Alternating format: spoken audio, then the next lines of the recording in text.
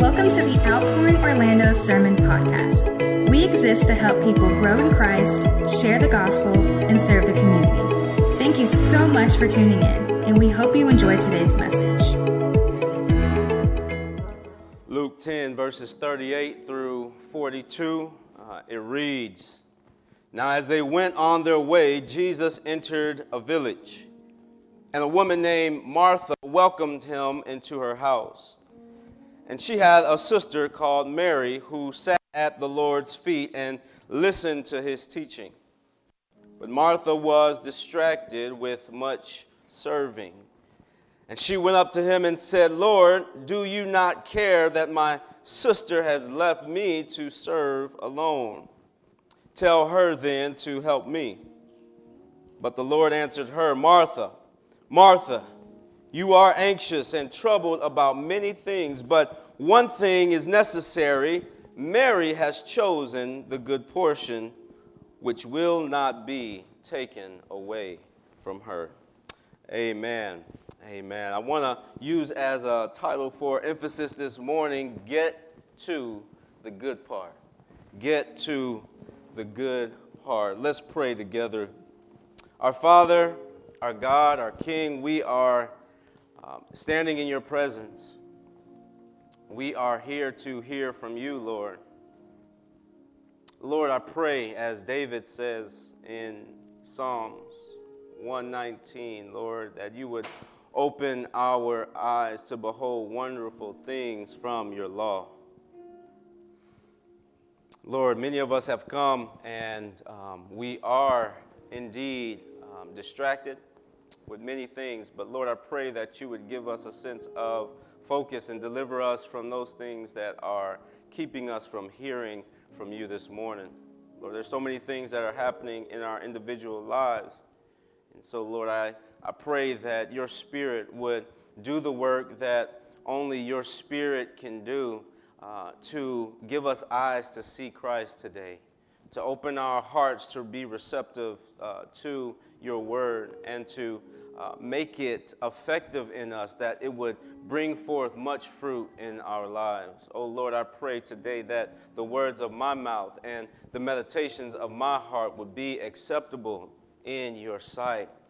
Oh Lord, our strength and our Redeemer, it's in your name that we pray. Amen. Amen. You can be seated this morning. Get to the good part. Get to the good part. If you're like me and you have a favorite meal, sometimes the side dishes of that meal can be the things that you eat first because you want to save the best for last. Anybody ever done that? You want to get to the good part. You may have a favorite movie that you've watched over and over, and you love it so much that sometimes you skip through certain scenes because you just want to get to the good part. You have a favorite song, and that's your jam. And when it comes on, you get in the zone, and you just vibe with the music. And you have a favorite part of the song that you love so much because to you, that song or that part specifically of the song is the good part.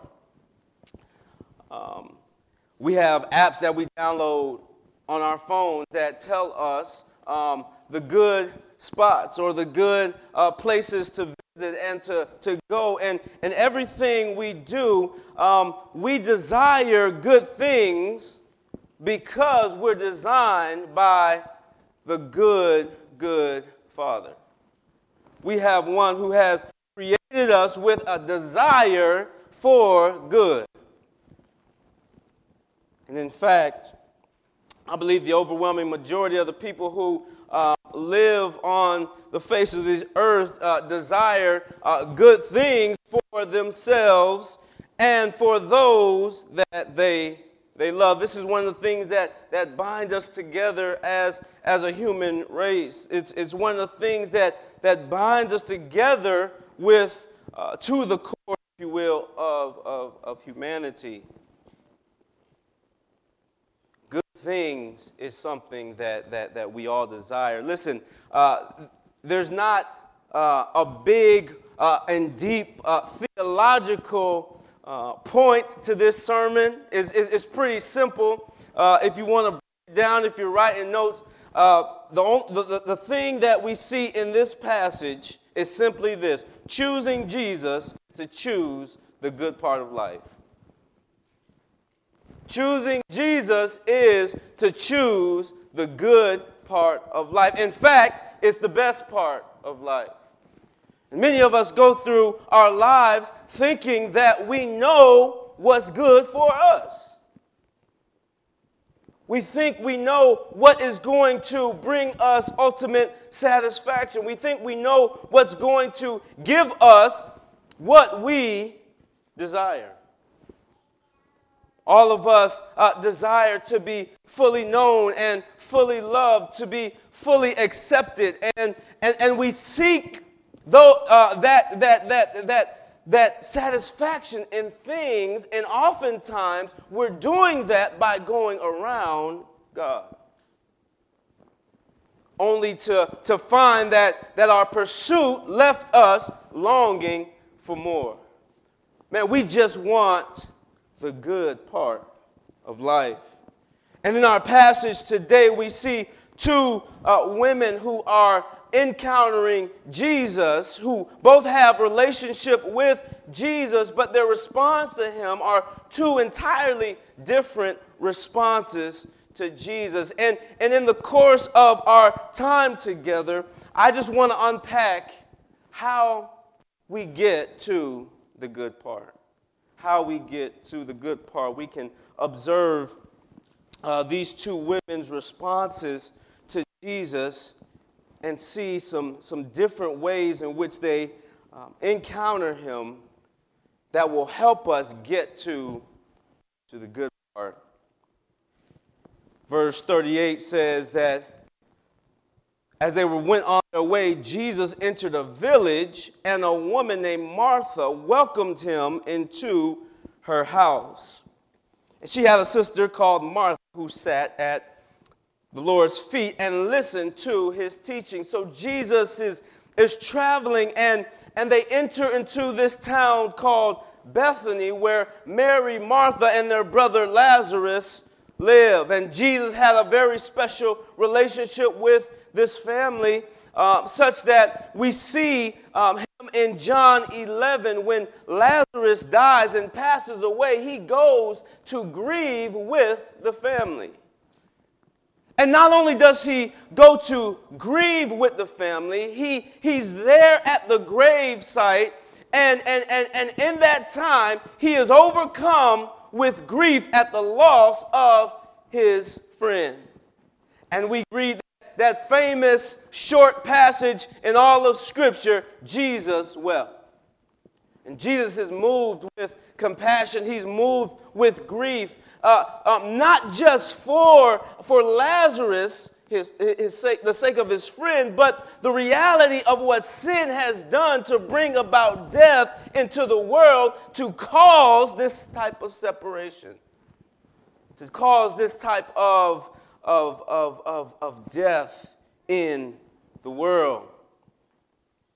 And Jesus is there ministering to this family, and these sisters have such a relationship with him that Martha greets him, and she says, "Lord, if you had come sooner, Lazarus wouldn't have died." And Jesus tells her, "Your brother will rise again," and on and on. If you know the story, it's in John 11. I'll spare you the full length of the story, but ultimately Jesus raises Lazarus from the dead, revealing and showing his power over death.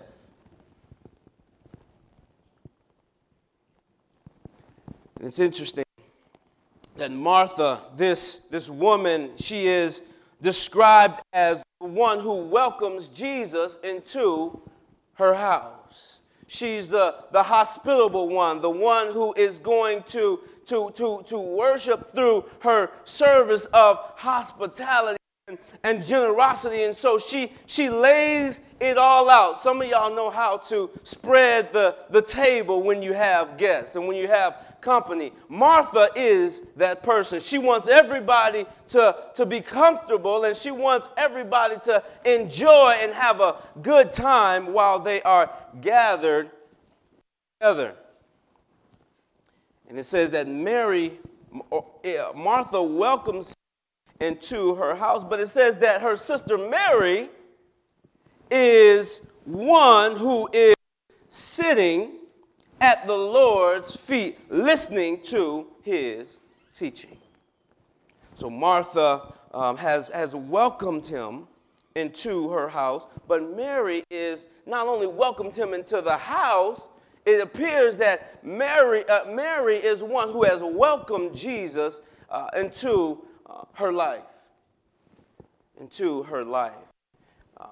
This is not the first place that we see Mary at the feet of Jesus.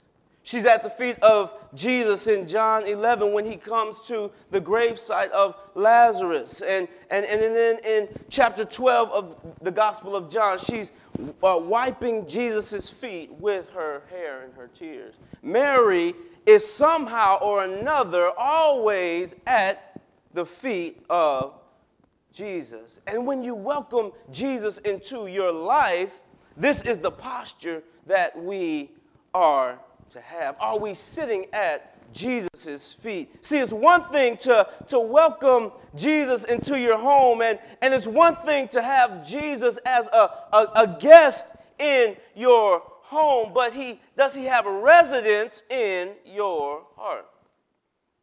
Does he have a residence in your life?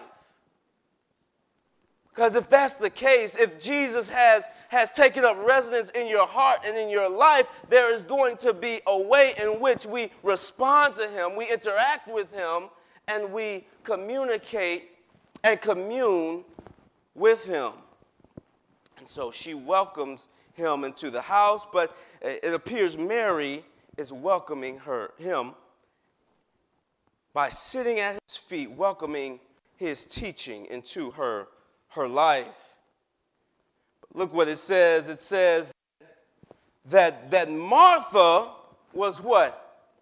Distracted with much serving. Martha was distracted with much serving. She is trying to get the meal prepared. She's trying to get everything just right. And in her own way, she's thinking that she's doing things for Jesus that will inevitably make Jesus happy.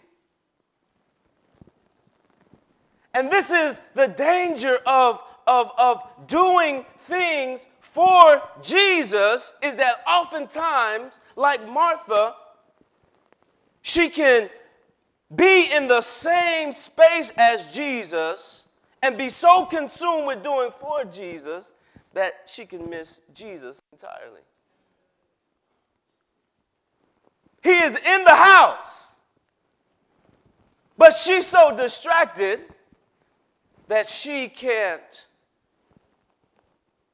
get the full measure of his presence. You know, sometimes we get so used to doing church.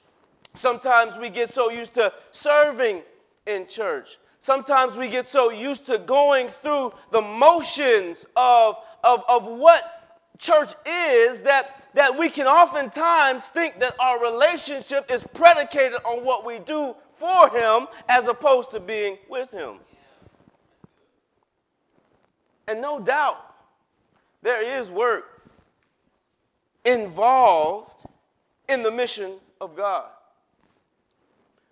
But any work that distracts you from God himself is something that needs to be reassessed.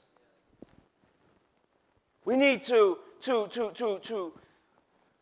reassess our motives. We need to take spiritual inventory as to where we are and who we are. Because what can happen is that the distraction can lead us to think that we deserve something just because of what we've done. What does Martha do? she goes to Jesus. She doesn't go to Mary. She goes to Jesus. And she said, Lord, you don't see me doing all of this work? That's my translation. You don't see all I got going on here? All these pots and pans that's on the stove. Trying to get this gravy just right for these potatoes. Lord, don't you see? And then she asked, do you care? How many of us ask the Lord because we've become so accustomed to doing and getting that we become entitled to think that we ought to have things just because of what we've done? We try to manipulate the Lord into giving us what we think we deserve because of what we've done. And Martha is showing us what can happen in our attitude when the motivation of our ministry shifts. You see, it's nothing wrong with being hospitable. In fact, that's a characteristic of a genuine believer. There's nothing wrong with serving others. And that's a characteristic of a genuine believer. But when the motive becomes that I deserve because, as opposed to I'm doing this as a result of what Jesus has done for me, that's where the shift takes place. And it's very subtle. It's very subtle because you can start off with the right motives. You can start off with the right motives, and ultimately you can shift into thinking that you're owed something. And this is a caution for all of us who find ourselves on this side of the cross, who have believed on Christ and who have made him the Lord of our lives. We have to be careful that we don't try to bend God's arm or manipulate God in ways to get him to serve our needs, our wants. And so she comes to Jesus and she says, Lord, do you not care that my sister left me alone to serve? And then she gets hostile. She starts to demand, tell Mary that I said she needs to get in here and help out. He says, tell her. She says, tell her then to help me. So here she is. She at one point, she opens the door to welcome Jesus in, and in less than an hour, if you will, she goes from hospitable to hostile. Her whole demeanor changes. Sometimes when we are serving and we're doing things, quote unquote, for the Lord, we start to look around at other folk and what they're not doing. And then we start to compare ourselves by what they're not doing. Well, I was here to set up this morning. And I was here to get everything situated. Or I'm here teaching this class. I'm here listening in the class. I'm doing all these things. They're not doing this. Lord, don't you care? Tell them to get over here and start doing this. So we start to lose focus on who we should be focused on, and Jesus is in the house. Jesus is in the house. What he's called you to do is what he's called you to do. What he's called that other person to do is what he's called that other person to do. Listen, you can't determine someone's spiritual status by your current status, where you are, because you don't know where they're at. God may have them at a different point, and you may be at a further point in one area. Who knows the areas that you need work on?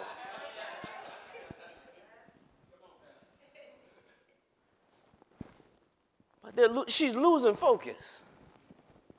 She's losing her focus. She's distracted with much serving, and in her distraction, she starts to develop just anxiety and worry, and she tells Jesus, Lord, don't you care? Now, it's funny because Jesus is the one who cares the most.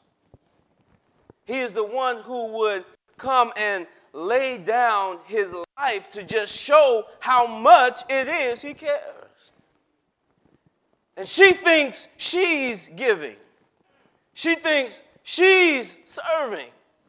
And she's approaching Jesus like he doesn't understand what it means to give and what it means to serve. And Jesus is going to demonstrate, Romans says, his love for us in that while we were still sinners, he dies for us. And listen, this is towards people who don't even like him, who don't even want nothing to do with him. This is what he does for people. This is the extent Jesus goes to. He lays his life down.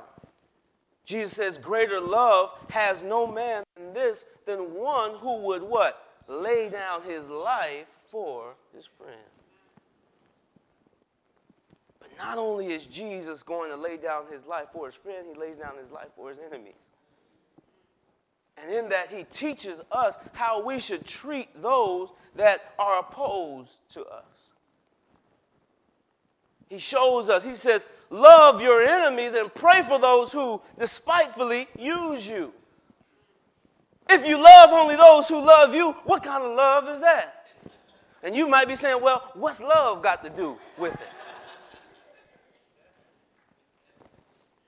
But Jesus says love has everything to do with it. At least my love, God's love has everything to do with it, because God's love doesn't just treat those who treat us well, rightly. It treats those who treat us wrong, rightly.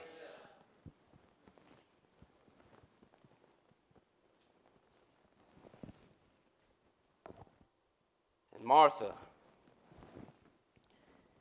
is come with angst and concern to where she approaches the Lord.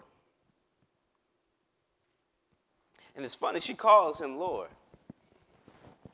She calls him Lord, the one who is above, the one who is ruler, the one who is supreme. She calls him Lord.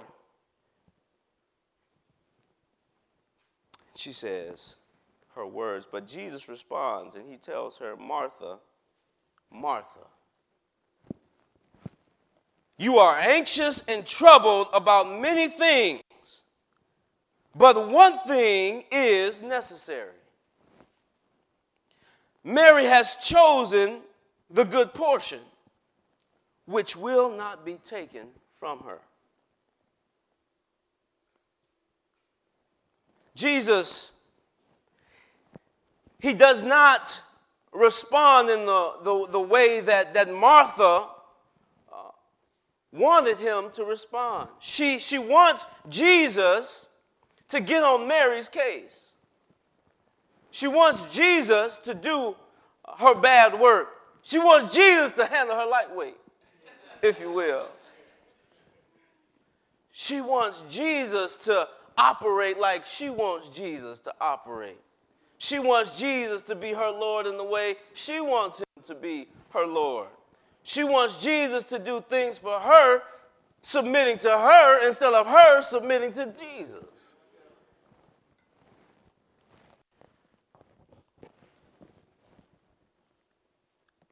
And Jesus addresses her. Addresses her by name because they're in relationship. And he wants her to see his concern and his care for her. And so he says, Martha, Martha. And he pinpoints the problem with Martha in this scenario, in this situation. He says, you are anxious and troubled about many things. My. Don't that sound like us? Ryan, you are anxious and you are troubled about many things. Destiny, you are anxious and you're troubled about many things. Whatever your name is, insert your name there, because I'm sure you've been troubled and anxious about many things. That's the world that we live in. The world that we live in is probably the most anxious age that we've ever lived in. The amount of people dealing with anxiety and depression and that's consumed with fear and worry and doubt, we've never seen anything like it. And if Jesus were here today, in our midst, he'd probably say, listen, you're anxious and you're worried and you're troubled about many things. But, praise God, one thing is necessary. What's the one thing that's necessary for me to overcome this anxiousness, this restlessness, this trouble, this worry, this doubt, this fear? God bless those in the medical field. Praise God for all the advancements in medicine. We're always going to advocate for you to get help medically if that's necessary, if that's the one thing that's necessary. But there are some things that medicine just won't fix.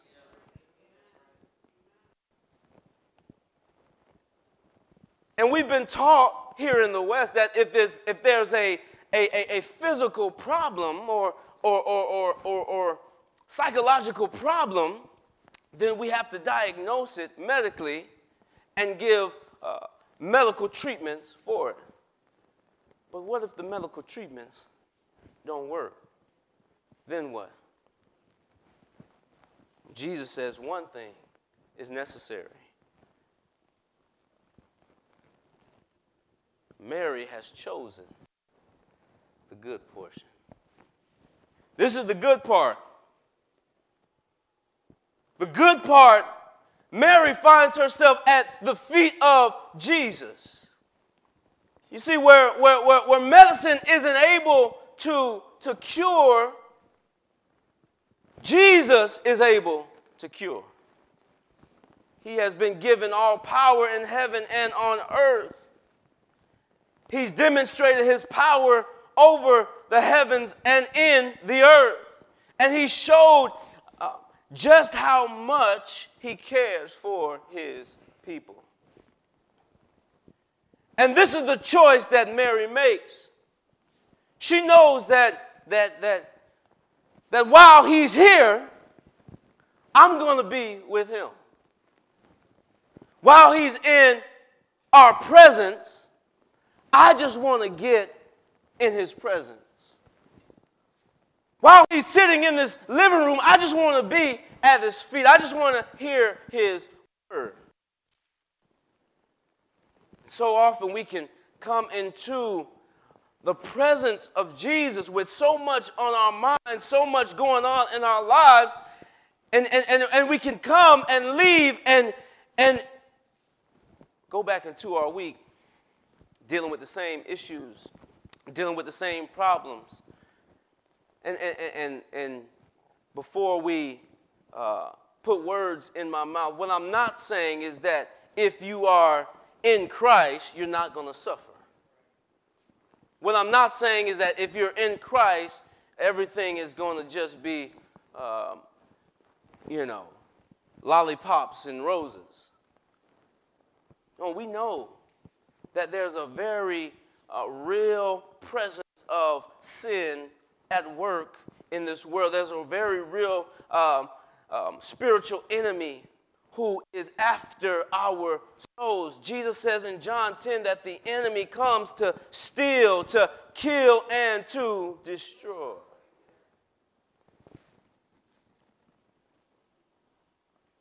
But what does Jesus say in response to that? He says, but I have come that you may have life and life to the full. That you may have life and life abundantly. In other words, that you may have the good life. The good life that is not predicated on the amount of stuff that I consume. The good life that can be content in having little and having much. The good life that is able to have joy despite unfavorable circumstances. That's the life that Jesus has come to offer us. And he came to not only offer it to us, but to purchase it for us. And so Martha is consumed with this doing and this serving that she can't see that right now the one thing that's necessary is abiding. Jesus says that if you abide in me and my word abide in you, you will what? Bear much fruit.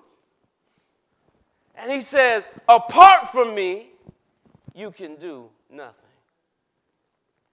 Hey, listen, do all you can for the glory of God. Work as unto the Lord.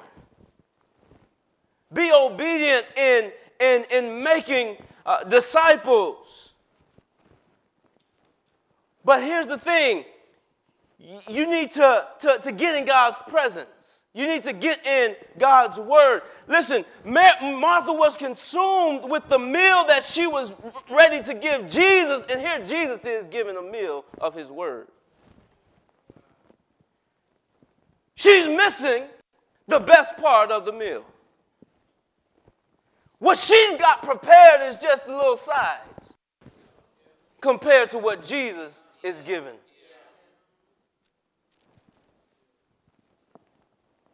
There's no substitute for the word of God. There's no substitute for the basic things of prayer and silence and solitude and meditating on the word. People want magical formulas, and sometimes we just need to sit in his presence. Turn off the apps, silence the cell phones, get free of the distractions and everything that is taking our focus off of Jesus because he's in the room.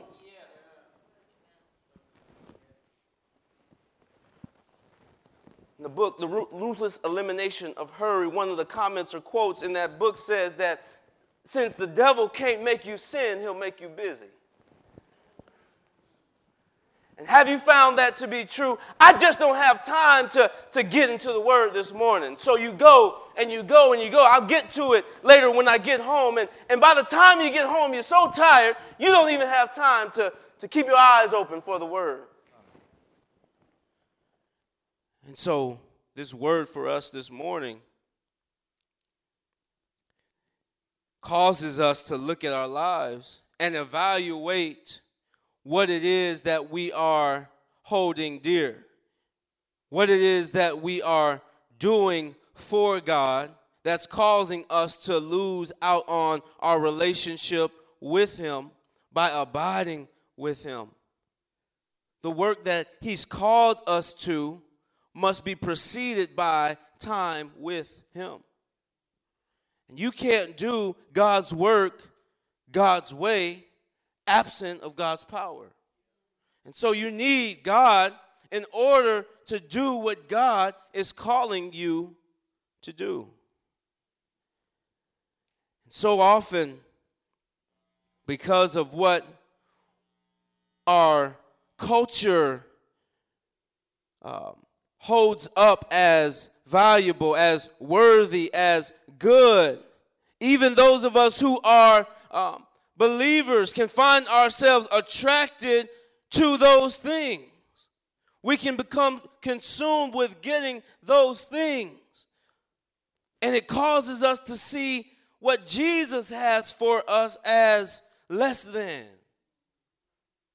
And so, yeah, we come to church, but I need Sunday church, but I also need Monday Netflix,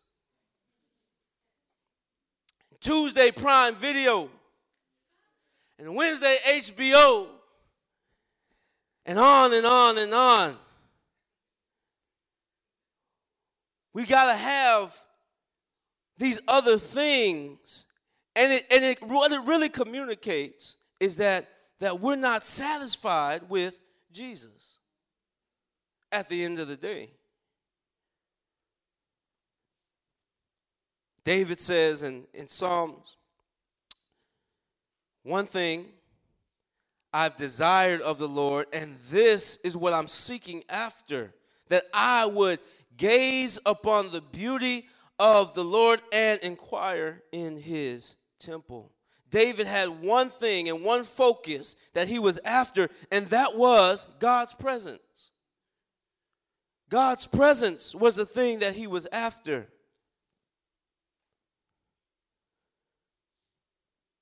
We're so caught up and consumed with these other things that we miss out on the very thing that we want, which is the good life.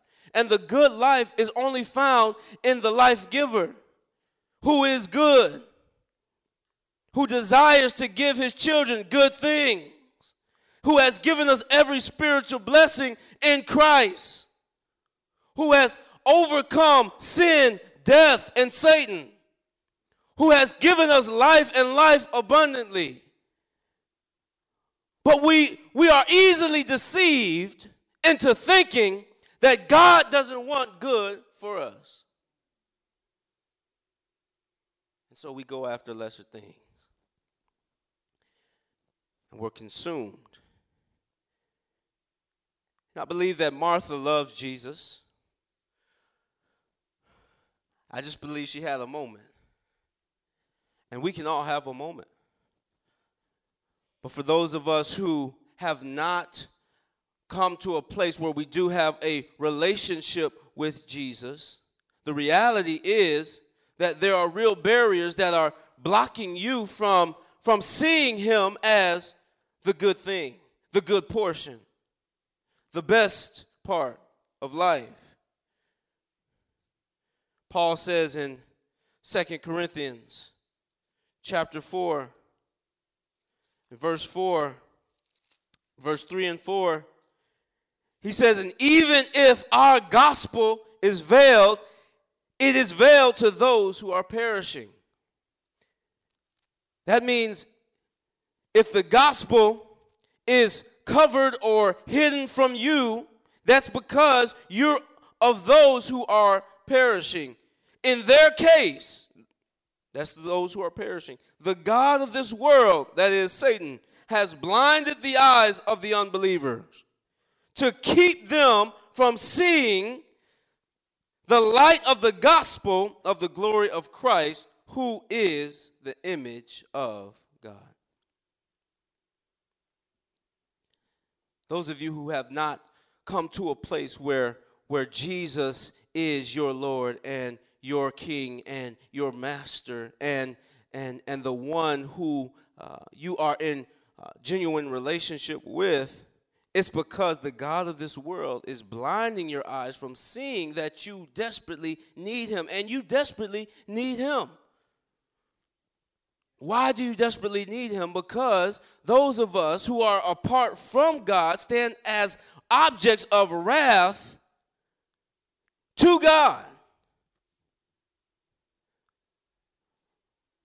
We are helplessly in need because of sin.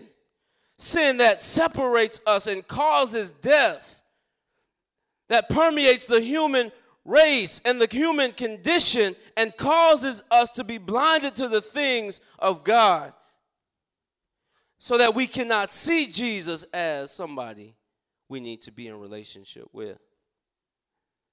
And so sin causes us to not see Jesus as the good part. And so we are consumed with trying to fill our lives with things that we deem good in order that we might feel satisfied. But here it is. Jesus is the only one who can fully satisfy you. He's the only one that can give you what you are looking for. Apart from him, you can do nothing.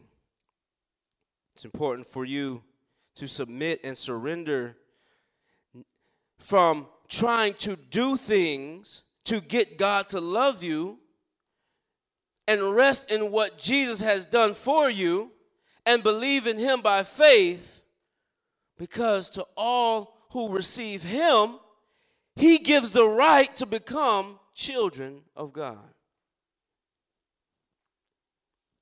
That's the appeal to you this morning. Those of you who have not surrendered your life to Jesus, you're missing out on the good part. Those of us who have surrendered to Jesus, we have to be careful that we don't slide into a legalistic approach to trying to appease God in order to get from God. But we need to abide in Christ, dwell in Christ, knowing that our Father loves us. He can't love us any less because he can't love us anymore. Because his love was maxed out at Calvary for you and for me. Get to the good part. Let's pray. Lord, we thank you. We hope you enjoyed today's message. If it was a blessing to you, please consider visiting our website, outpouringorlando.com, to connect with us and to also give financial support.